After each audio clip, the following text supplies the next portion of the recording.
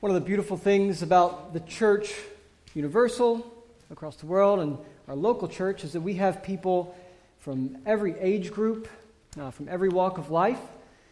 Knowing that we have people from every age group, I realize that this introduction is going to be foreign to some of you, namely you guys right here.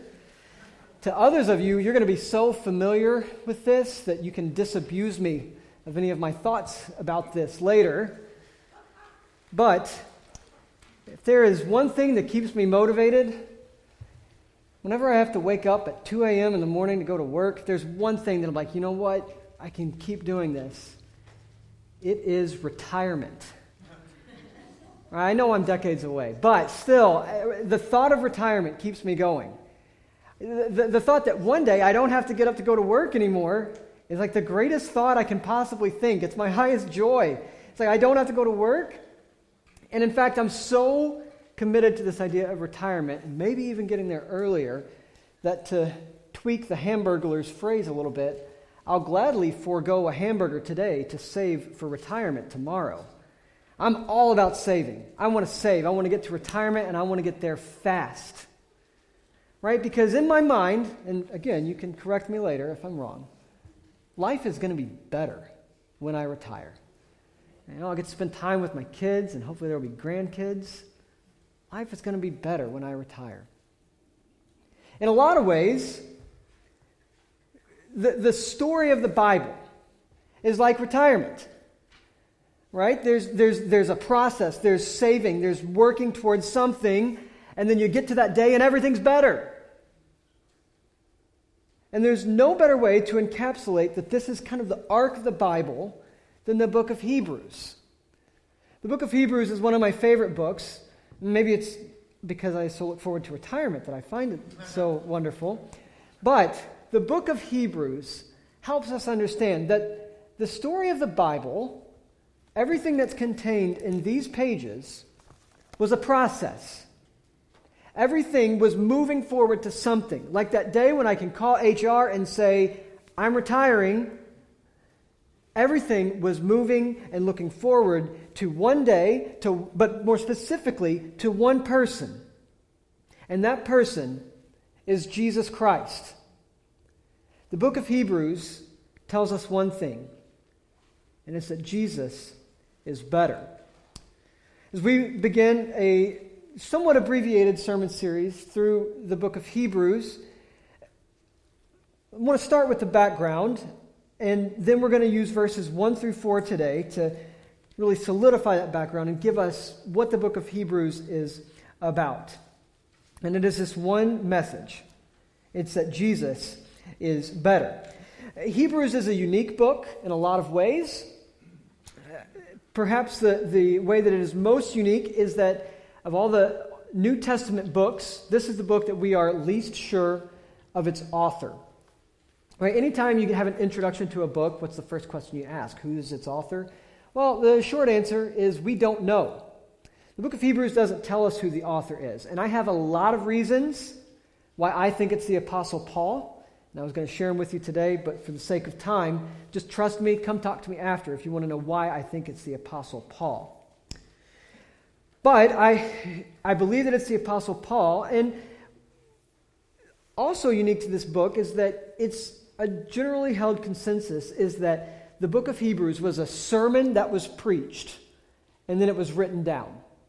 The book of Hebrews was a sermon, like you're hearing today, only much, much better, and someone transcribed it. They wrote it all down because it was that good, and they knew that it needed to be heard. So the author, for our purposes, is Paul, and it was a sermon that I believe he preached. At the end of the day, the reason why we can kind of skip over that, and we can talk later if you'd like, is that doesn't really matter. Or it doesn't matter a great deal. What does matter more is the audience. To whom was the book of Hebrews written? So we believe that the book of Hebrews was written to Hellenistic Jews. Now, Hellenistic Jews were people in the ancient world who kept and followed the Jewish religion, but had accepted major portions of Hellenistic or Greek culture. They spoke the Greek language. They took place in Greek commerce. There was major aspects of their life that were given to the Greek culture that was prevalent at that time. So in many ways, Hellenistic Jews were just perpetual outsiders. Right? They weren't fully in the Jewish community, and they weren't fully in the Hellenistic community. To the Judaizers, it would have been, look at these weird people who, yeah, they follow our religion, but they speak the other language. They do the other things. To the Greek people, they would have said, look at these people shopping in our markets, speaking our language, but following this weird religion. The Hellenistic Jews were, in many ways, outsiders. But what we know about Hellenistic Jews, a lot of it we get from the book of Hebrews. One of the things that we know about Hellenistic Jews is their greatest literary gift to the world, which would have been something called the Septuagint. Now, Septuagint is just a big word that means the Greek translation of the Old Testament. It's a Greek translation of the Old Testament. So imagine you living in the ancient world, the language that everyone spoke was Greek. How are you going to read the Old Testament? Well, the Hellenistic Jews took the Hebrew Old Testament and translated it into Greek. Now, across the book of Hebrews, we have many, many references, extended references, dozens and dozens of references to the Old Testament. And nearly all of those references come from this Greek translation of the Old Testament. Now, why would that be? Well, it's because it was almost certainly written and preached to a group of people who would have had the Septuagint. And they would have had this Greek Old Testament. But more than this, we see that the audience had a deep understanding of the Old Testament.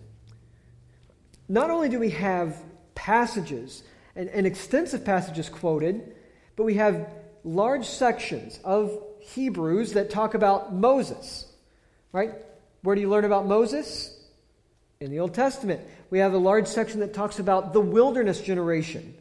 Where do you learn about the wilderness generation? In the book of Exodus and Numbers. In the Old Testament, we learn a lot about the Levitical priesthood. Where do we learn about the Levitical priesthood? The book of Exodus and Leviticus and Deuteronomy. In the Old Testament, we learn about the temple. There are huge portions of Hebrews that are talking about Old Testament concepts that only a Jewish person would know and understand. But in addition to this, we see that the audience, these Hellenistic Jews, are not just people who have an Old Testament, who know their Old Testament well, but they are a people who are struggling and suffering.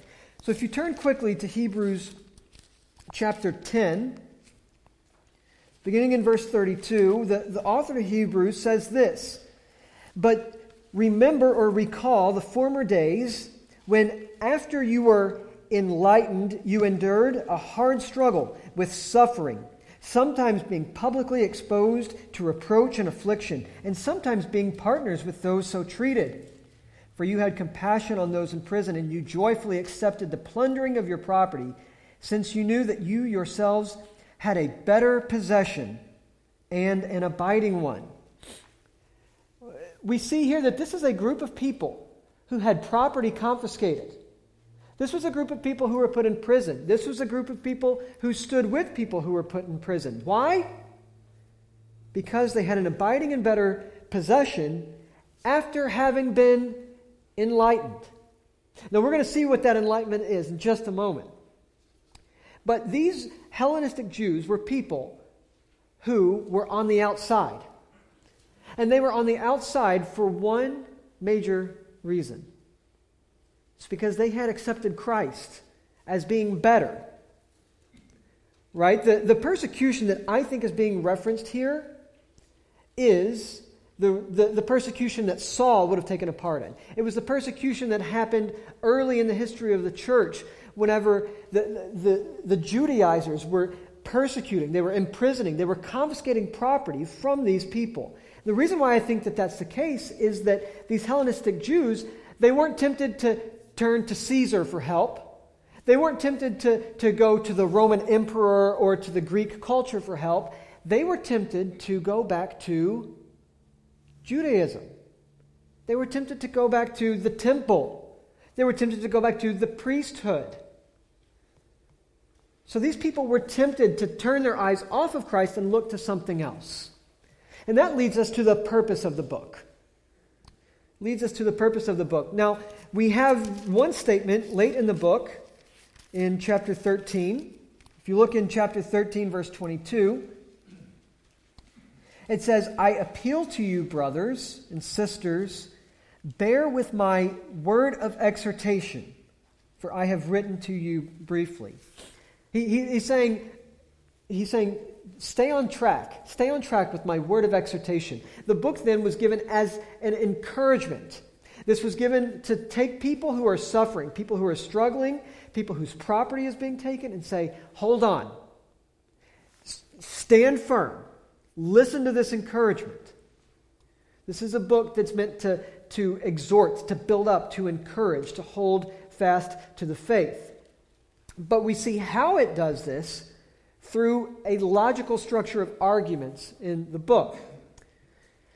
One of the most important words or word combinations in the book of Hebrews is this combination of therefore, or then, and since.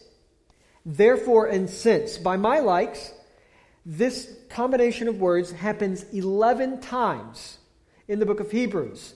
It happens in chapter 2, verse 1, chapter 3, verse 1, chapter 4, verse 1. You see the pattern? 4:14, 4:16, 6:1, 10:1, 10:19, 12:1, 12:12, and 13:13. If you want those later, come see me after the service and I'll give them to you again.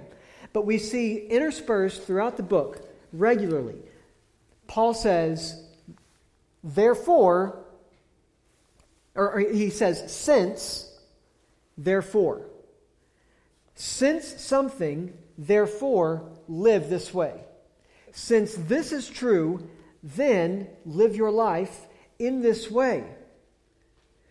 This is what the book is for. It's to tell us how we are to live our lives. It's to tell us how we ought to live in the midst of this struggling and in the midst of this suffering and these temptations. So the question then is, what is the sense, right? What is the truth that shapes how we are to live? The answer is simple. It's that Jesus is superior. Jesus is better. 6 times in this book, Paul says Jesus is superior, or Jesus is greater, or Jesus is better. He says it in 1:4. He says it in chapter 2, verse 9. He says it in chapter 3, verse 3. Chapter 7, verse 22. Chapter 8, verse 6. And chapter 12, verse 2. He drives home this point over and over again to let us know that Jesus is better. And since Jesus is better, then you ought to live in this way. Since Jesus is better, then you ought to hold fast to your faith. That's the background of the book. Paul spoke this sermon. This book was written. It was given to a group of Jewish Christians who were tempted to leave the faith because of their struggling.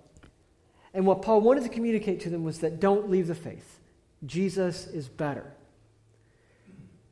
As a way of plunging us straight into the book of Hebrews then, let's look at verses 1 through 4, which are almost like the introduction to this sermon. They are the introduction to the book, and what it does is it encapsulates everything that we will encounter in this book. All of the teaching in this book is summarized in these first 4 verses. So let's read them and then see if we can understand them and how they might apply to our lives. Long ago, at many times and in many ways, God spoke to our fathers by the prophets. But in these last days, He has spoken to us by His Son, whom He appointed the heir of all things, through whom He also created the world. He is the radiance of the glory of God in the exact imprint of His nature, and He upholds the universe by the word of His power.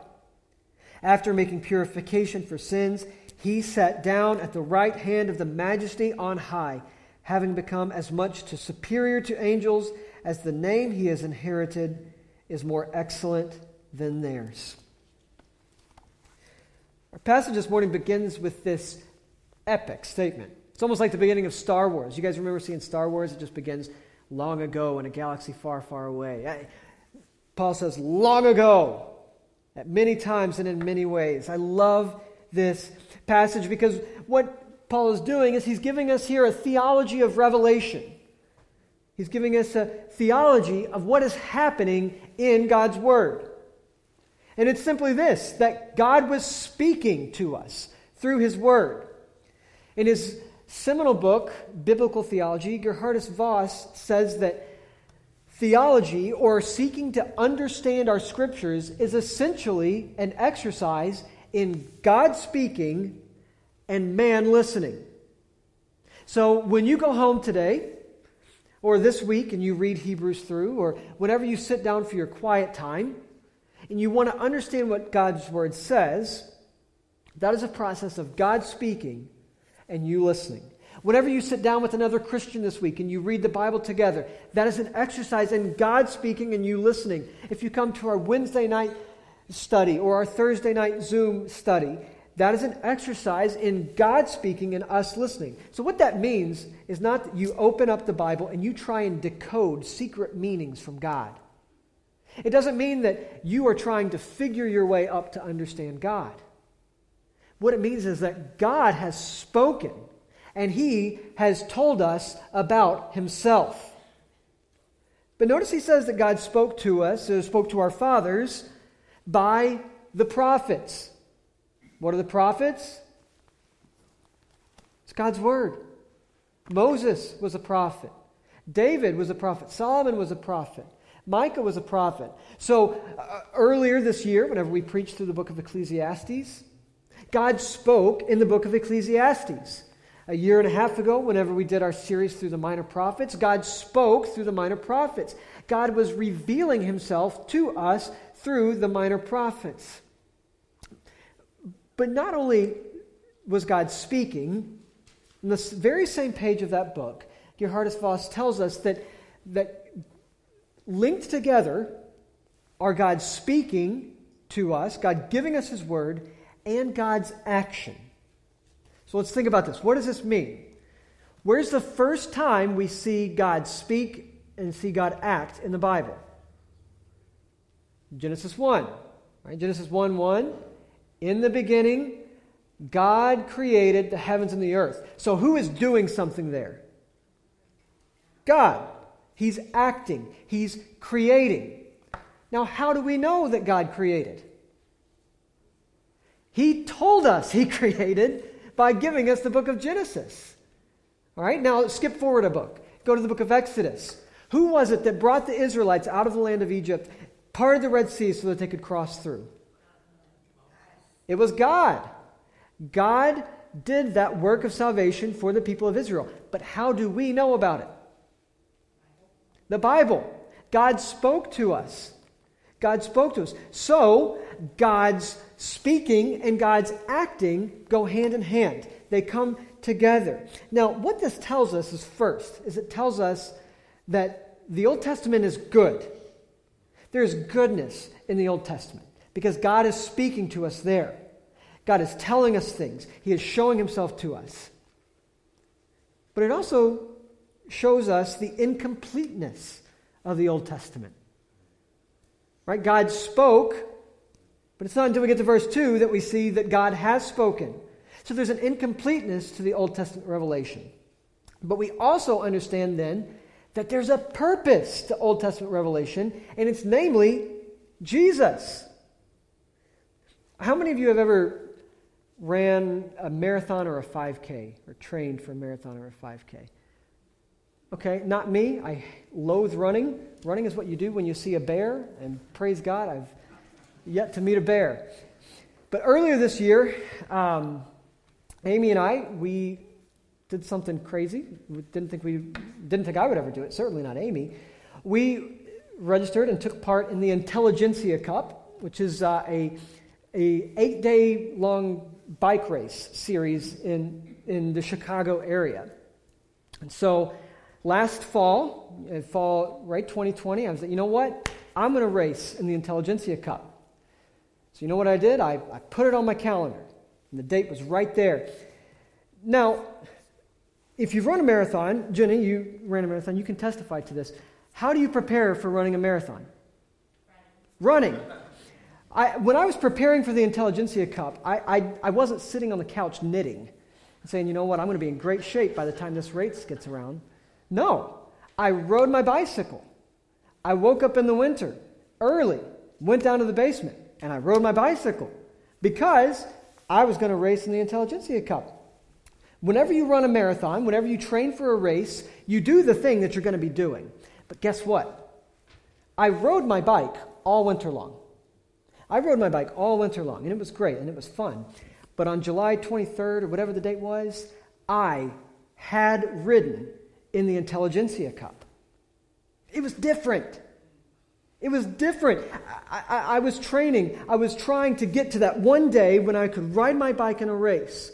And in the same way, this is what happens with God's revelation in Scripture. He's speaking to us. He's giving us His Word, and it's all building, and it's all pointing, and it's trying to get to something. And that something we see in verse 2, but in the last days He has spoken to us by His Son. All right, now the guys in my Thursday night study, we pay attention to verbs, right?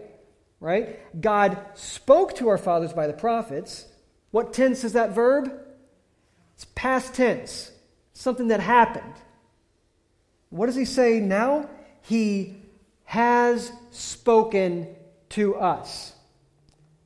Has spoken is a past perfect tense. It indicates a specific event, and now it indicates that it is finished. It has been done. God has finished speaking, and if God's speaking and His acting and moving in redemption are linked, then that means that redemption is also done. The work of God pointed to Christ, and now it is finished. Maybe you came here today because you wanted to hear a special word from God. Well, I've got one for you, and His name is Jesus. You don't need anything more. There's nothing I can add. There's nothing anyone can add, because what Christ has done, His work on the cross, who He is the final word of God. It doesn't get any deeper. It doesn't get any better. And we don't need anything else. God has spoken in His Son. Paul then gives us 7 ways in rapid succession, so we're going to move through them in rapid succession, that Jesus is better. Specifically better than the prophets. So Jesus, what He said, who He is, what He has done, the revelation about God through Him is better than the Old Testament prophets in these ways. First, we see in verse 2 that He has been appointed the heir of all things. Now, this just shores up that idea that it's the Son. First of all, he says it's the Son. It's the second person of the Trinity. The Son was the one who would inherit from the Father. So there's certainly an aspect here of the Trinitarian nature of God. But more specifically, what Paul is trying to evoke in our minds is Psalm 2. And in Psalm 2, we have a messianic psalm. It was a psalm where they looked forward to the one who is going to come, who is going to bring God's kingdom, His rule and His reign, and bring all of God's promises. David looked forward to the heir of all things in Psalm 2. Isaiah looked forward to the heir of all things in Psalm 2. Ezekiel looked forward to the heir of all things. All these prophets looked forward to the heir of all things. But guess who Paul doesn't have to look forward to anymore? The heir of all things. Because the heir of all things has come. This is a statement in just a few little words that lets us know that Jesus is better because He's the Messiah. Jesus is better because He is the Christ. He is the one who is going to come and bring all of God's promises given to us in the Old Testament and bring them to our hearts and to our lives. Second thing that we see It's here in verse 2. It says, through whom also he created the world. And then it says, later in verse 3, related to it, he upholds the universe by the word of his power. Moses, who is a prophet, who gave us the first 5 books of the Old Testament, who revealed to us who God was, who brought the children of Israel out of the land of Egypt, he was a great guy. But he did not create the world. Jesus is superior to all of these because he was before all things. He created all things. We're reminded here of John chapter 1 that says that without Christ, nothing that has been made was made. Jesus is the one through whom all things were made. He's the creator, which means that he is perfectly God. When it says, in the beginning, God created the heavens and the earth, Jesus was there. The Son was there. And he was active in creation. It also says he sustains all things. Now think about some of the most influential and important people in history. George Washington, right? History test. Answer George Washington and you'll get almost every answer right. George Washington was, by all accounts, a wonderful person. Very important and influential in the founding of the United States of America. But guess what? George Washington died. George Washington died, and the United States continued. The United States grew. The United States continued to advance and make progress in many areas after George Washington died. His home state of Virginia, it's still there. They were in the news this week. George Washington, the world continues on without him. Any number of people, the world continues on without. But without Christ, nothing that exists will continue to exist. Christ sustains all things by the word of his power. The fourth way that we see that Christ is better, he says here, he is the radiance of the glory of God and the exact imprint of his nature. So there's 2 words that are used here. ESV translated as radiance and exact imprint of his nature. That first word, there's an old word that I really like that some translations use. It's effulgence. Effulgence. Right? We don't use that word very often, but we probably should. Effulgence is the light. It's the radiating beams. Whenever you turn on your light, right? You turn on your light and all of a sudden there's brightness. Effulgence is the brightness that comes with the turning on of that light. What Paul is saying here is that Jesus is the brightness that shines forth from God's glory. We can't see God's glory, right? We don't necessarily see light, but we see its brightness. Jesus is the brightness that shines forth from God's glory. And then he says he is the exact imprint of his nature. He's the exact imprint of his nature. Maybe some of you at home have like an old stamp. Not like a post stamp, but one of the stamps that you would take and you would, like an ink blot stamp. You put it on the stamp, and what it would do is it would take that ink, and then you'll put it on the paper, and it'll put it on the paper. That's more of the kind of stamp that they have in mind here. Or like a signet ring, maybe you've seen in the movies. Like a king of old would have a ring, and it would have his coat of arms, it would have his seal. And he would go to hot wax, and he would push his ring into the hot wax, and that hot wax would take the shape of his ring. It bore the exact imprint of his ring. Jesus then bears the exact imprint of God's nature. That's what it says here. Jesus is perfectly God. The nature of God is in him. Now, these 2 phrases together show us 2 really important things, I think. One is it shows us that if you want to see what God is like, if you want to know his glory, if you want to see his character, then look to the one who shines forth his glory, and look to the one in whom his character is cut, who it's imprinted in. And that's Jesus.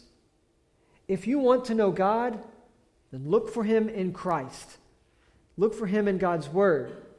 But it also shows us that Jesus is so thoroughly God in his nature that he is both shining forth from God and God is cut into him. It's like from head to toe, inside and out. Jesus is fully God. The next way that we see Jesus is better is he says this, after making purification for sins. Now, a really good translation of this word could be after having made purification for sins. All right? After having made purification for sins. Now, where did we just see that it said has spoken? Right? That means that it's done. After having made purification for sins is also a verb tense that indicates it's final. Think back to your Old Testament. All right? Really rack your brains to remember what happened in the Old Testament. Every year, a high priest would go before God and make purification for their sins. Now, this had to happen repeatedly, over and over. Purification would be made every single year by the priest. But now, Jesus is the one who has made purification for our sins.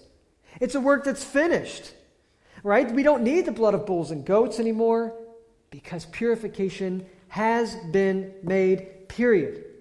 It's done. It's finished. What Paul is saying to us here is that the work of purification, the work of redemption, the work of salvation is done in Christ. We no longer need the priesthood. We no longer need men to go before us with the blood of bulls and goats because we have the blood of Christ that covers us. The next thing that he says shores this idea up.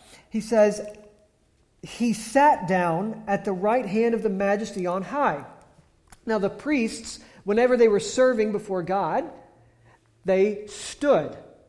When the priest was serving, there was no sitting down because his work was not finished. The priest would continually stand before God to serve him. But Christ, what does it say he did? He sat down.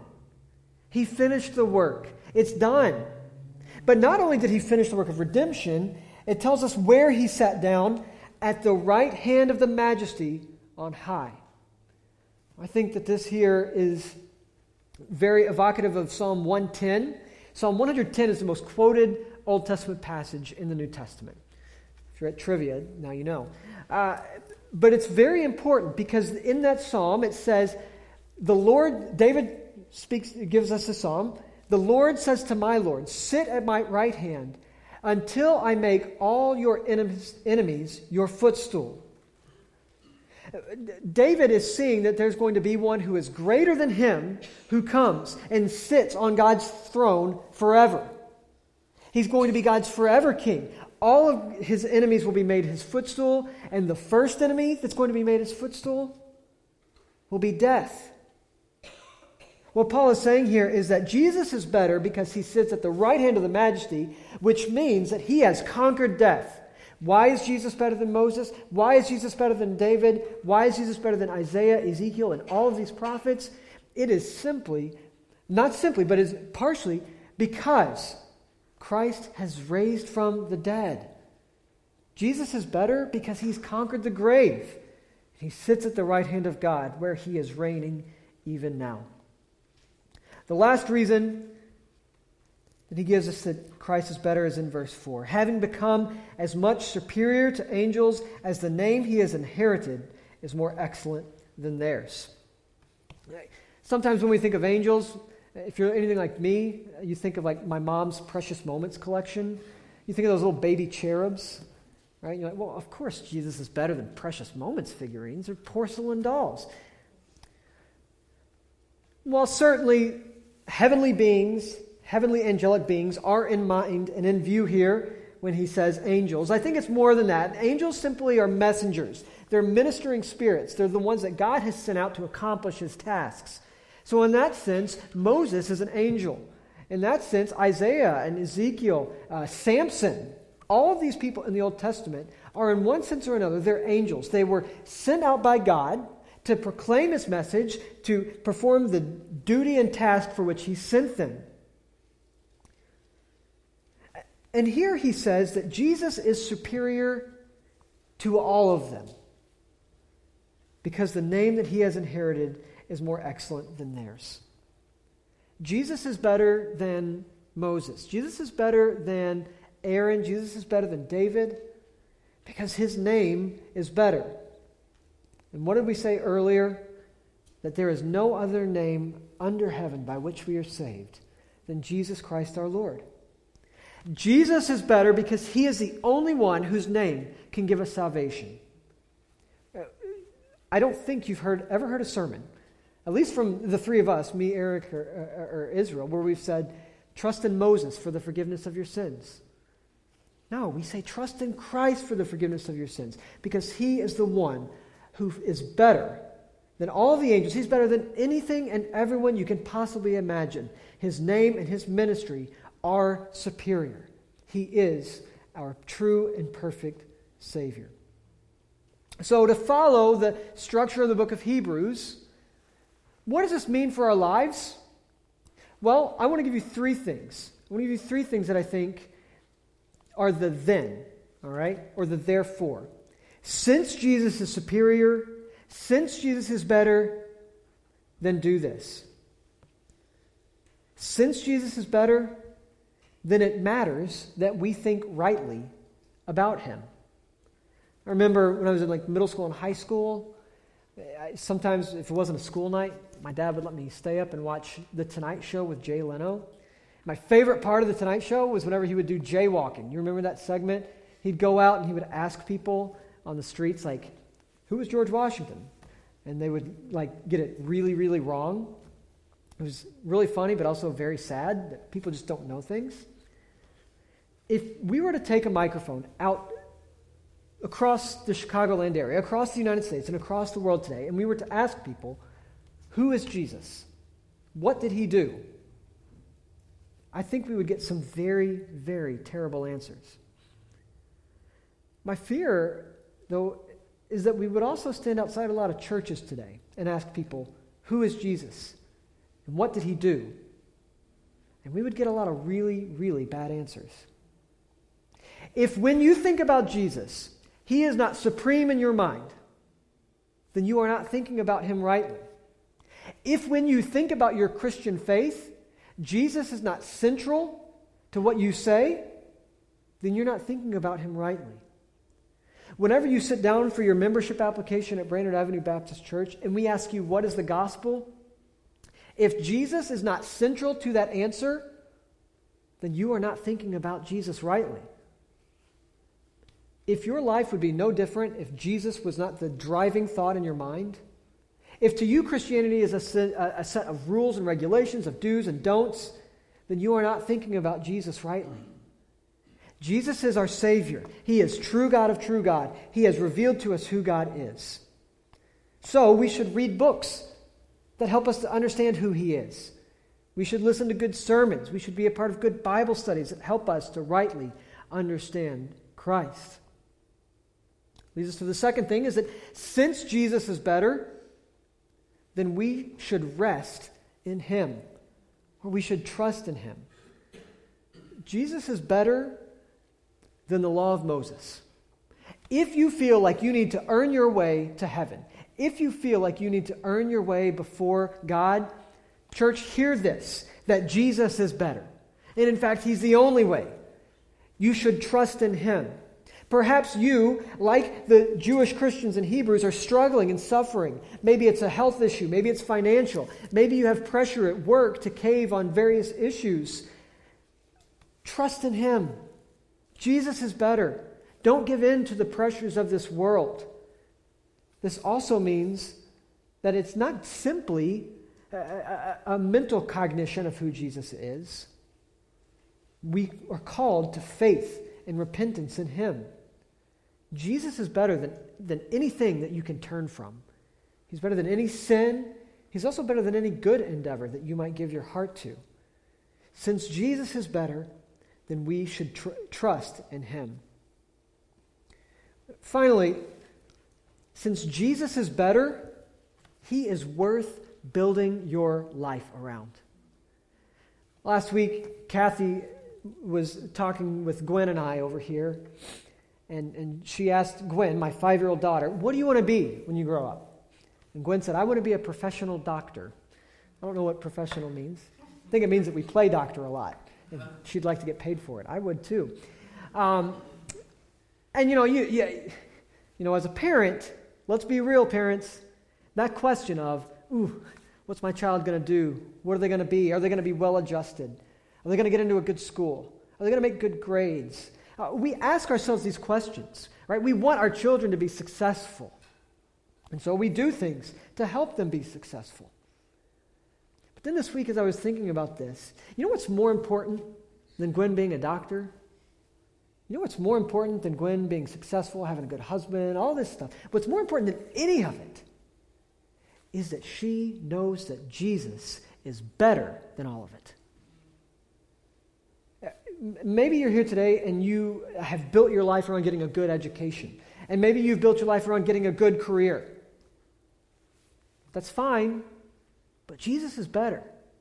Maybe you've built your life around finding a good husband or finding a good wife. Maybe you've built your life around giving your kids a better future. But guess what? We can't guarantee any of those things. Can't guarantee that you're going to have a great job, that your spouse is going to be perfect all the time. You want proof that Jesus is better than your spouse? Talk to Amy, and she'll give you firsthand knowledge. Church, Jesus is better than anything we can give our lives to. So parents, we ought to spend more time catechizing our children, teaching them in the Scriptures than taking them to ballet practice and baseball practice. It is worth infinitely more in their lives that they know that Jesus is a better Savior, that He is the superior to all things. If Jesus is better, then maybe it means devoting your life to serving the church, to evangelism, is better than an early retirement. But church, it's true. Christ is better. He is a better Savior. Hebrews makes this clear to us. And many times, in many ways, God spoke to us. Now He has spoken in His Son. Let us put all of our hope and our trust in Him, who is a better Savior than anything we could ever trust or imagine. Let's pray. Dear Father, we thank You so much for the gift of Your Son. We thank You that He was a perfect Savior. Father, I pray that as we read Your Word, that we will look for Christ in it. Help us to not look for answers in anything other than what Christ has done and how You have saved us through Him. As we continue to praise and worship You this morning, I pray that we will sing praise to the perfect Savior, the one who has made purification for our sins, who has risen from the grave and is seated at Your right hand. We ask all these things in Christ Jesus' name. Amen.